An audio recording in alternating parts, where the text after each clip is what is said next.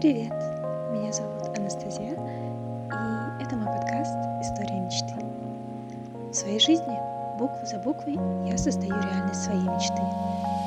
И я готова помочь тебе создать свою. Знания о религиях, психологии, философии и немножечко магии. Что еще нужно, чтобы воплотить в жизнь все то, о чем ты так сильно мечтаешь? Всем привет! И да, я знаю, что меня не было очень давно.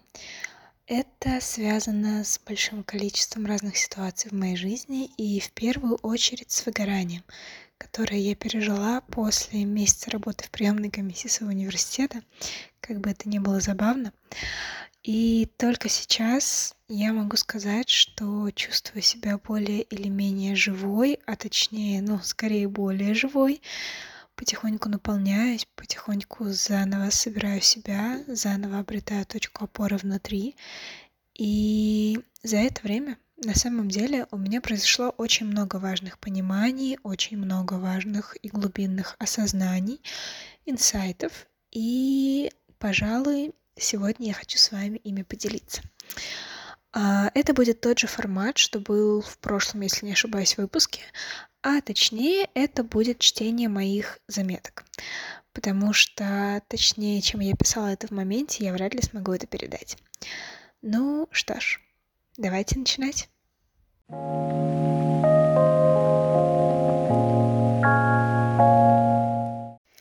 Заметка первая. Важно формировать внутреннюю устойчивость, не только оставаться в себе, но и развиваться и чувствовать себя хорошо. Очень важно помнить про баланс, потому что если ты не будешь сохранять устойчивость, очень быстро можно ввалиться в наполеоновские планы, потерять себя. Да, колесо вращается лишь из своего непоколебимого центра. Если он слетит с опоры, все покатится в тартарары. Внутренняя опора, твоя целостность, твоя энергия — это основа всего, материал для твоего мира. Ощущение счастья, наполненности, сопричастности — вот что имеет значение. Если нет ощущения, нет и жизни. Жизнь, она требует осознавания, осмысления, восприятия. Самое ценное — это чувство витальности, ощущение жизни, желание. А для этого важна энергия, ресурс, внимание. Очень важно жить лицом к себе, держать фокус на своем состоянии. Человек, он сам создает себе систему жизни. Баланс абсолютно точно нужно выстраивать самому. Очень важно научиться себя поддерживать в своем стрессе. Когда много встреч или активности, находить свои точки стабильности. Выделять время на замедление, на чай, на залипание на небо. Разговаривать с самой собой и смотреть, что мне сложно, где я могу себя поддержать. Это все всегда внутренний мотив, личное желание измениться. Нужно учиться жить, находить свой темп, свое удовольствие. Для чего это все, если ты не успеваешь замечать то, что вокруг? Все замечательное, оно начинается с твоего замечания. Вся твоя жизнь — это луч твоего внимания. Где он? В жизни ли? Внутри, снаружи? Очень важно подмечать свои состояния. Быть сверхвнимательной. Считывать сигналы мысли, эмоций и тела. Слушать себя. Нет ни одного лишнего состояния. Это все твое выражение. Сейчас есть возможность смотреть на более тонкие вещи, применять точные настройки к себе. Да, признаваться себе очень сложно и неприятно, но и очень важно, критически важно. Важно не обманывать себя, не водить за нос внутреннего ребенка. Ну давай, какие сектора твоей жизни есть еще, о которых ты подзабыла? Семья, отношения, культурка, хобби. Кошка начинает ходить за мной хвостиком. Меня не было у меня и у моей кошки. Это мой способ себя обнаружить. Что ты любишь? Что может помочь тебе восстановиться? Вспоминай свои точки ресурса и возвращай в свою жизнь все эти элементы. Свечи, маски, тишину, качели, чай, игры с котенком, поездки к родным. Создавай себе моменты тишины, замедления. Помни, прежде всего, состояние присутствия. Это то, что помогает не улетать. Медитируй, больше. Якори себя. На привычной скорости ничего не получится. Придется между стимулом и реакцией искать точку стоп. Момент выбора. Счастье, оно в мелочах. Это действительно очень важная вещь. Ты точно это знаешь и чувствуешь. Это твоя философия. Наша жизнь, она состоит из очень простых вещей. Большое счастье ткется из очень простых элементов. Из маленьких радостей, моментов. Ведь твоя жизнь, она вся из твоих моментов внимания. Прежде всего найди гармонию с собой. И только потом все остальное. Сначала фундамент. И лишь на нем строить храм. А иначе выйдет песчаный замок. Важно формировать внутреннюю устойчивость. Не только оставаться в себе, но и развиваться, но и чувствовать себя хорошо.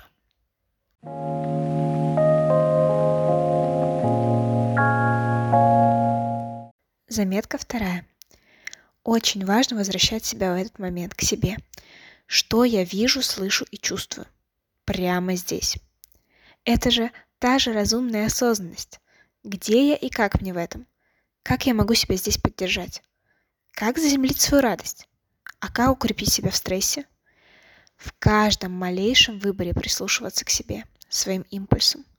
Не жить на автопилоте. Брать в руки штурвал своего управления. Хочу ли я этот завтрак? Нужно ли мне сейчас это делать? Действительно ли классно мне будет там, куда я поеду, или все-таки я больше хочу остаться дома и хочу тишины? Нравится ли мне то, что я ем, делаю, выбираю, куда двигаюсь? Значение имеет каждый момент. Из простых, маленьких моментов и складывается твоя жизнь. Счастье — это очень тонкая ткань. Оно ткется из очень простых и легких вещей. Из маленьких радостей и удовольствий, из замечаний моментов, из выборов ценностей себя, своей гармонии и расслабления. Счастье — это тонкая сонастройка своей жизни к себе. Это балансирование весов внутреннего и внешнего. Это постоянный процесс. Это то самое искусство жизни. Быть самим собой — это главное искусство, которым должен владеть человек. Ведь чем точнее ты слышишь себя, чем больше можешь на себя опираться, тем ты сильнее и увереннее. Это и есть процесс взросления. Понять и принять себя. Стать своей главной опорой и поддержкой.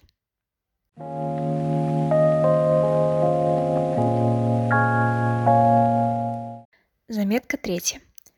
Порою разумная осознанность дается легко. Порою невероятно трудно.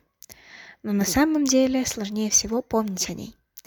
Оставаться включенной в течение дня, не уходить в мысли, не включаться в реакции — это сложно, но не невозможно. И ты знаешь, что способна на это. Знаешь, что можешь. Действительно можешь и хочешь так жить. Когда появляется 5 минут, просто действительно ничего не делать. Не разрушать момент совершенной устойчивости. Не превращать его в бурю в стакане. В мире вокруг столько всего. Каждый момент он многогранен и ценен. Милый пес в электричке, отклик на рассуждения бабушек, общение с женщиной в ожидании магазина, залипание на облака, наблюдение за котенком. Каждый момент — это твоя жизнь. В ней ли ты действительно? Сейчас определенно. Мама заметила сегодня, что непривычно видеть меня такой спокойной, неспешной. Да, я стала спокойнее, гармоничнее. Внутренняя система координат сбалансировалась. Я нашла свою точку 0. Очень хочется это свое состояние сохранить. Такое самоощущение — это тот самый образ моей мечты.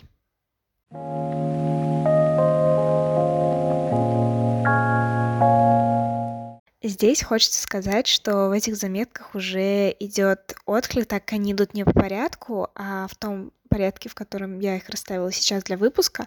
А здесь периодически будет мелькать образ моей мечты, образ моей мечты. Я обязательно дойду до этой заметки. Это самый большой инсайт, самое большое озарение последних нескольких недель у меня. Вот, но я обращу на эту заметку внимание. Но могу заранее сказать, что образ моей мечты — это как будто бы полный антипод тому, как я жила в последние несколько лет. И вот что интересно. Ну а пока давайте вернемся дальше.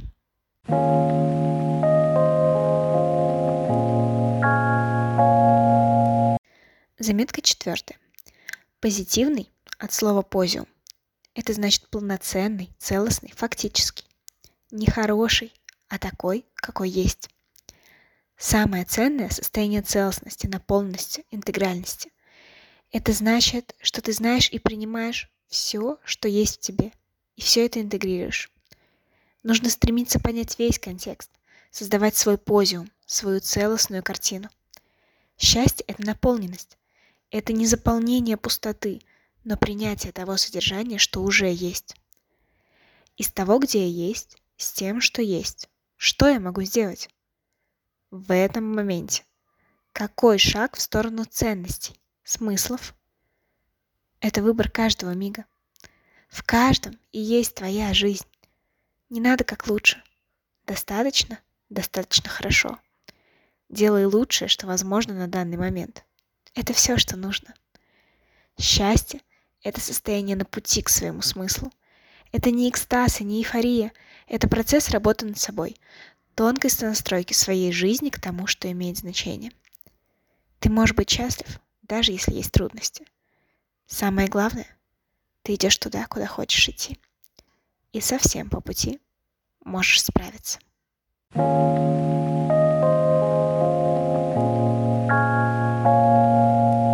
Заметка 5. Когда я начала разбираться с собой, я буквально стала жить легче. Я научилась слышать свои состояния, свои отклики, свои «хочу», «не хочу», «могу» и «устала».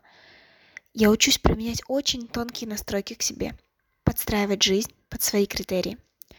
Мне очень важно бывать одной, настраиваться на свое состояние, потому что я всегда действую из него. Значит, синхронизация с ним — это базовый и ключевой элемент. Я всегда буду узнавать себя. Я никогда не смогу знать все. Это не заканчивающийся процесс. Очень важно отслеживать свои состояния, их изучать. Они все о тебе, для тебя. Это все твое самоооткрытие, твое откровение. Я знаю, какой я хочу быть. И я учусь следить за собой, за реализацией своих ценностей. Счастье, оно в балансе. Это мое главное осознание и главная трансформация.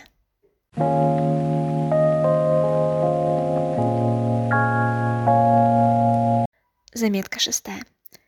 Все начинается с того, что ты учишь не бояться глубины своих чувств и теней, идти в это. Это очень отважный процесс. Это выработка внутренней стойкости.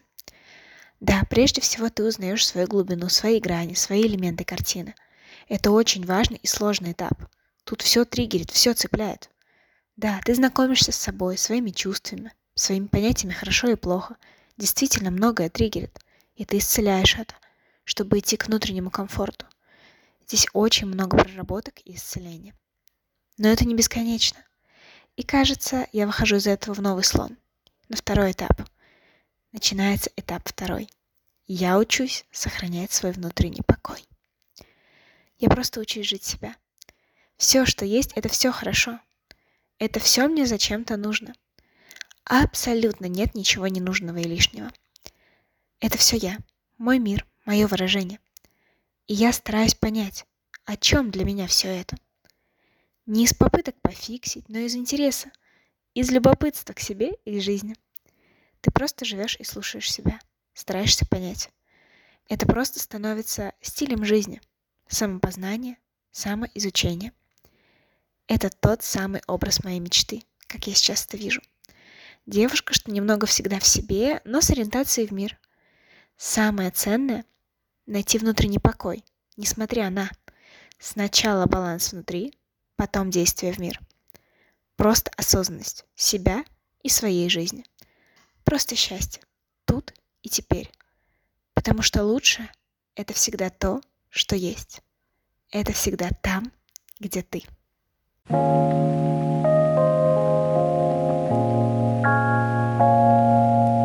Заметка 7. Я прошла большой путь сопротивления. И теперь хочется только радоваться. Это огромная трансформация. Да, я научилась признавать свои состояния, не устраивать внутренние битвы. Есть то, что есть. Что я могу с этим сделать? И с хорошим, и с плохим. Это все про меня, обо мне. Это все мой рост и мое расширение. Там, где много боли, скрыто много всего интересного для твоего роста. Это моменты открытия, трансформации, озарения. В глубине, в тишине, внутри все и рождается. Я учусь оставаться в этих паузах, наедине с эмоциями и мыслями. Я учусь наблюдать за собой, изучать свои состояния, свой внутренний мир. Я приняла для себя резолюции, которые помогают мне справляться с моим состоянием. Если хорошо, заикарить свою радость. Если стресс или грустно, помочь себе справиться. Ничего не отвергать. Все интегрировать. Это жизнь из своей целостности. Истинно счастливая жизнь. Счастье как глубокое состояние покоя и гармонии где-то внутри. Как якорь посреди штормов жизни.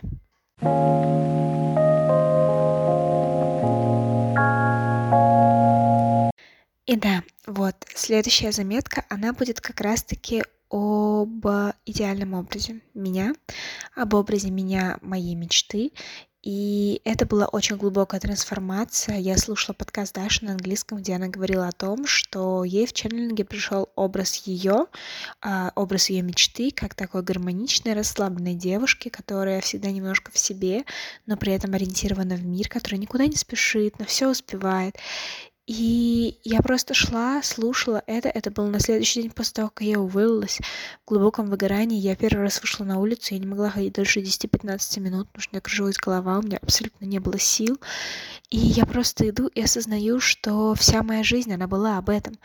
Всю свою жизнь я любила читать по вечерам, лежа в кровати, никуда не спешить, сидеть по вечерам с родителями, смотреть фильмы, готовить что-то не спеша, зажигать свечи, создавать вот эту атмосферу уюта. Каждую осень, черт возьми, я мечтаю о том, чтобы, знаете, вот сесть на подоконник с пледом, с чашечкой какао и читать книгу, пока за окном идет дождь. Но что происходит на деле? На деле я постоянно куда-то бегу, постоянно куда-то спешу, опаздываю. На самом деле никуда никогда не опаздываю, но постоянно бегу. И вот это вот состояние постоянной спешки, постоянно еще, постоянно don't enough, это отвратительно. И это то, что и завело меня в мое выгорание. И это связано даже больше не только с работой, но скорее просто с накопленным эффектом от такого образа жизни. И это очень сильное озарение. Ведь на самом деле образ моей мечты — это действительно образ той самой девушки-парижанки в легком платье с корешкой, которая просто никуда не спеша гуляет по городу, общается с баристой, пьет кофе, читает книжку в кофейне, просто играет с детьми, просто играет со своим котенком, просто выгуливает собаку. В моих далеких мечтах есть такая идея кофейни где-то в Провансе, где я сама завариваю кофе, сама выпекаю круассаны по утрам. У меня есть своя лошадь, на которой я гуляю. И, это максимально на самом деле не соответствует тому образу, который есть сейчас. И вот как раз-таки, это ли не соответствует моему образу, или это я сейчас не соответствую самой себе? Вот вопрос, который я себе задала. И знаете, ответ, к сожалению, или к счастью для меня, был во вторую сторону. И я осознала, что я просто жила не совсем свою жизнь. Моя жизнь, она о другом. Она о гармонии, она о балансе, она о замедлении, о гармоничности. Ведь и книга моя «Колесо обозрения жизни», она о балансе. Это ведь не просто так. Вся моя жизнь просто буквально кричала мне «Остановись».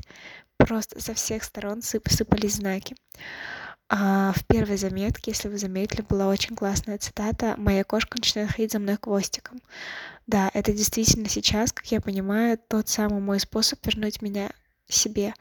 Потому что когда моя кошка начинает ходить за мной хвостиком, это значит, что ей меня не хватает. Она котенок, ей нужны игры, ей нужно внимание. И если она начинает это делать, это значит, что меня у нее нет. А если меня нет у нее, то меня и у меня нет. И вот что страшно. Да. Это было очень глубокое осознание, и на самом деле именно этому осознанию, за это осознание я благодарна выгоранию, потому что мне кажется, что просто жизнь не нашла другого варианта, кроме как физически просто меня стопануть.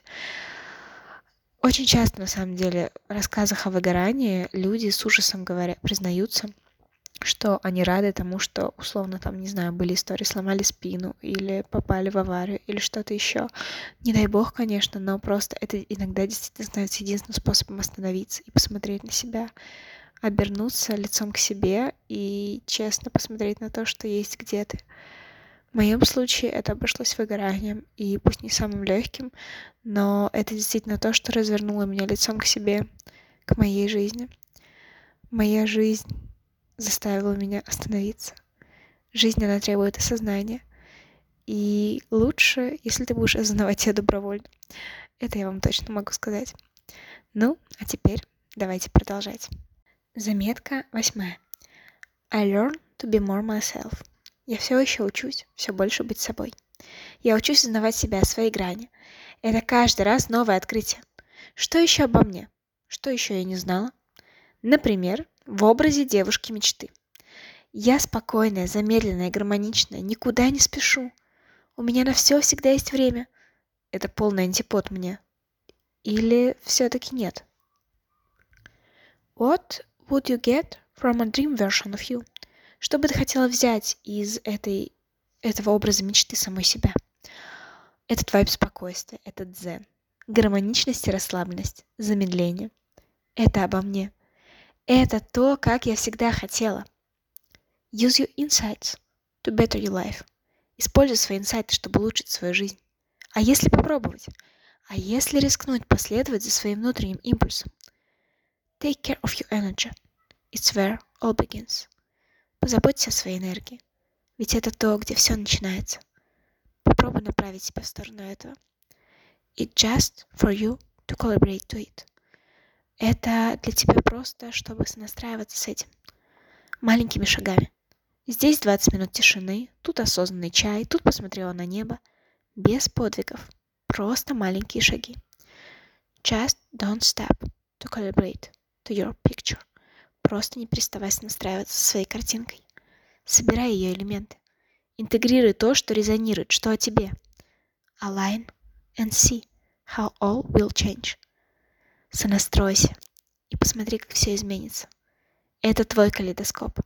Каждый новый элемент тотально меняет картинку. Это то, о чем вся твоя жизнь.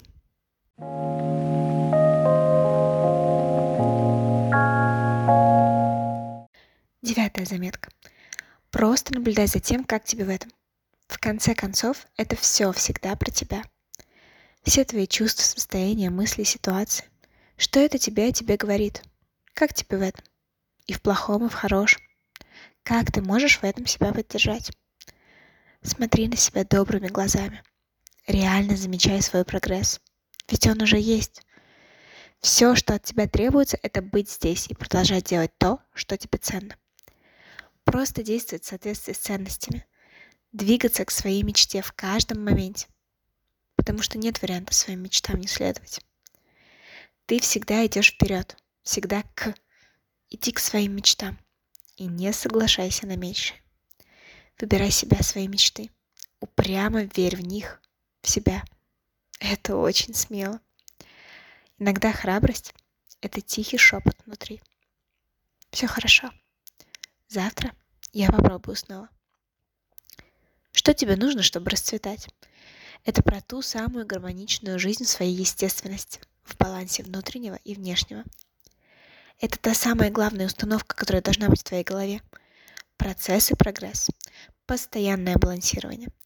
Калибровка в каждом моменте к себе, своим ценностям, к радости. Это все, что имеет значение. Это хорошо для твоего внутреннего мира. Вот что самое ценное. Знаете, я стала совсем другой в моем ощущении жизни. Я научилась быть счастливой и радоваться. И это для меня самый ценный результат. Больше всего я хочу просто счастья. Ведь несчастливое путешествие не может закончиться счастливым концом. А значит, кайфовать нужно уже сейчас, в процессе. Я просто чувствую себя хорошо. Сейчас и долгое время. И этого достаточно. И это самое важное и самое ценное.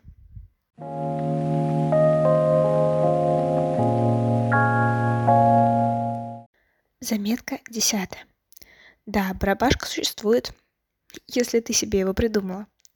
Все, что есть, это все твой мир. Каждый момент он о тебе, он твое творение. Твои мысли, слова, эмоции, действия привели тебя к этому.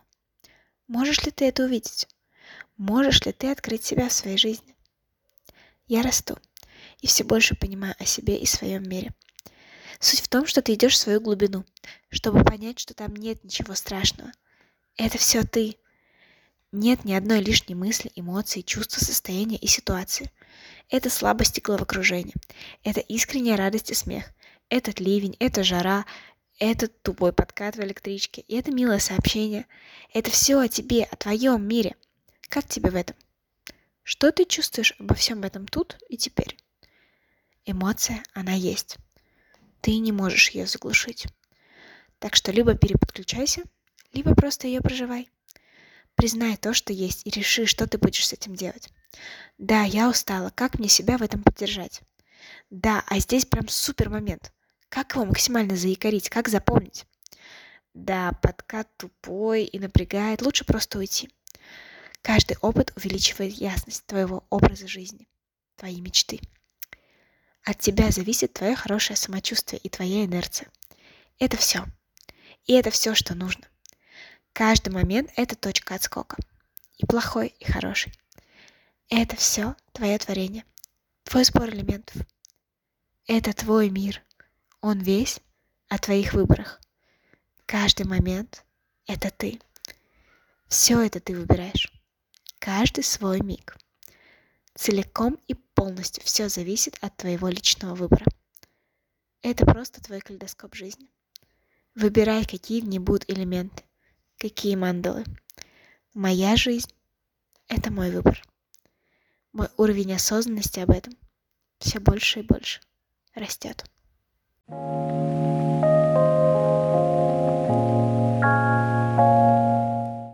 Ну и последняя, 11-я заметка, она была написана буквально сегодня, и я думаю, что, в принципе, виден прогресс, да, того, что они становятся все более позитивные, все более направляются обратно в сторону желаний и мечты, а не просто поддержания своего состояния. И сегодня утром я услышала очень-очень классную мысль, с которой начинается это последняя в этом выпуске заметка, которую как будто бы хочется развесить просто на все окна, стекла, двери, везде, везде, везде, чтобы помнить и не забывать об этом. Самое главное — быть в сердце себя. Пожалуйста, если из этого выпуска вы вынесете только одну фразу, только одну мысль, запомните это. Самое главное — быть в сердце себя. Не предавать себя, себе следовать. Жить в своей системе координат, идти по своему вектору. Да, принимать свои отклонения, свои спады и ритмы, но калибровать, балансировать и возвращать себя в свой баланс, в свою точку ноль, гармонию своего мира. Во всем есть свои случайности и свои закономерности. И все это ведет тебя по новому пути. Самое главное — следить за своим состоянием. Это то, с чего все начинается и на чем все заканчивается. Это центр и весь твой мир. Это ты. Закончусь я, закончится все. И это самое страшное осознание. Да, есть опыт, где так чуть не случилось, и очень не хочется это повторить. Есть надежда, что теперь я буду внимательнее к себе. Больше не потеряюсь. У меня сейчас состояние тишины. Время набора ресурсов. Это все норм. Это мой главный постулат. Нет ни одного лишнего состояния, ни одной мысли, эмоции или ситуации, что не нужны. Это все процесс, поток твоей жизни. Это все цепочка причин и следствий. Все логически разворачивается. Мысль за мыслью, выбор за выбором. Не заставлять себя, а делать все через интерес, через естественное состояние. Это мой новый стиль жизни. Жить из естественности, из аутентичности. Жить так, как идет. Доверять себе в моменте. Быть собой. Принимать себя. Себя воспитывать. В конце концов, счастье — это искусство становления все больше и больше собой. Это путь к тому самому образу мечты. Теперь я точно знаю, какой он. Ты уже давно на пути к себе. Просто заметь это движение. Ты сама решаешь, кто ты и как ты живешь. Просто дай себе время. И посмотри, что будет.